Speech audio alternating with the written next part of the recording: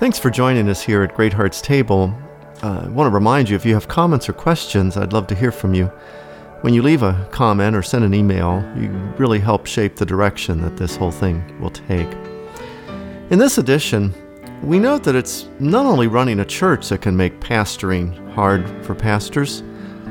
Sometimes the demands that scream from every corner of the church are painfully frustrating. I, for one, am encouraged by the oft-quoted and sung, and I hope not offensive, aphorism, "Don't let the bastards get you down." Oh, my favorite people are broken. Believe me, my heart should know. Pastoring in 2021 in America is hard partly because the broader church tosses so many difficulties our way. On a recent Thursday, a fellow pastor told me that he'd been accused by someone in his ministry of being too liberal regarding issues of race. The next day, I spoke with someone who'd survived years in ministry under a mentor whose leadership was heavy-handed, often abusive, and probably narcissistic, and he wondered what to do about it. On Saturday, I was incredulous discovering that some in the evangelical corners of Twitter and Facebook were arguing that empathy is a sin. On Sunday, I read of a prominent Christian camp embroiled in a sexual abuse scandal that had persuaded complainants to sign non-disclosure agreements, artfully dodging the Eighth Commandment with the tools of corporate law, it seemed to me.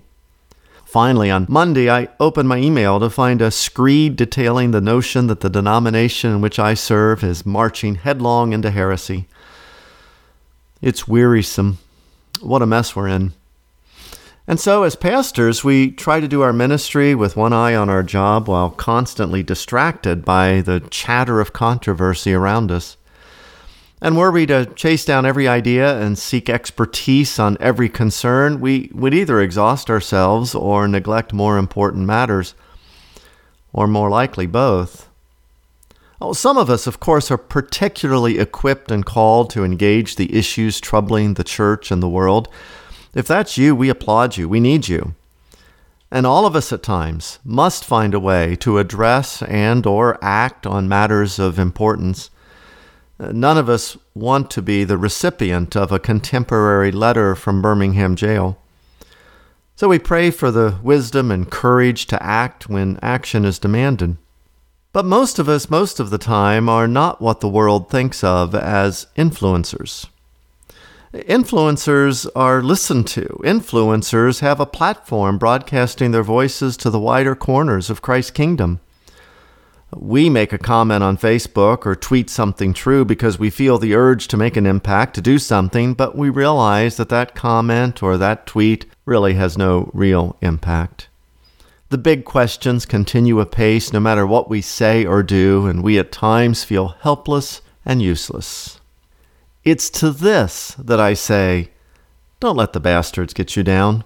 And by this I mean no slam against any one person. Rather, by it, I defy all that which distracts me from my primary calling.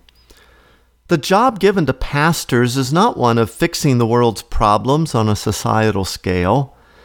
It's more mundane and more beautiful than that. For pastors, too, have influence. We are influencers in a significant way in our particular place. We are shepherds of a flock that will be shaped by our presence. This is the influence God has given us, and we dare not discount it.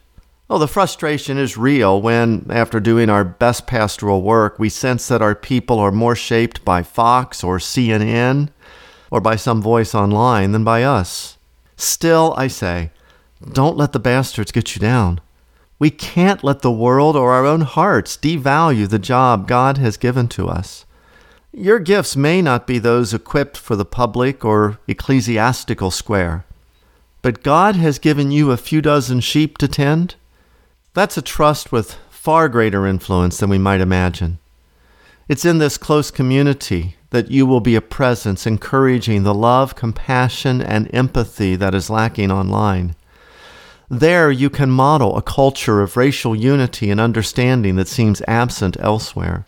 There you can shape leadership guided by Jesus rather than the latest corporate fad. And there you can be, as Eugene Peterson puts it, marvelously subversive in shaping the way people think. Your influence is not necessarily out there, but it is certainly here with your people. You're not useless. Spend time with Jesus and then with people. You will rub off on them. Do that, and don't let the bastards get you down. Great Hearts Table is published on the first, second, and fourth Mondays of each month in both audio and print format. I hope you will email me with comments and questions so that I can better know you, and I hope you'll subscribe and encourage others to do so. Thanks for joining us at Great Hearts Table.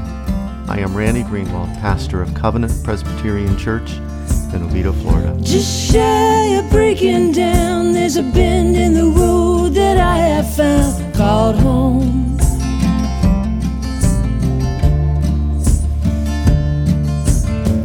Take a left at loneliness, there's a place to find forgiveness called home.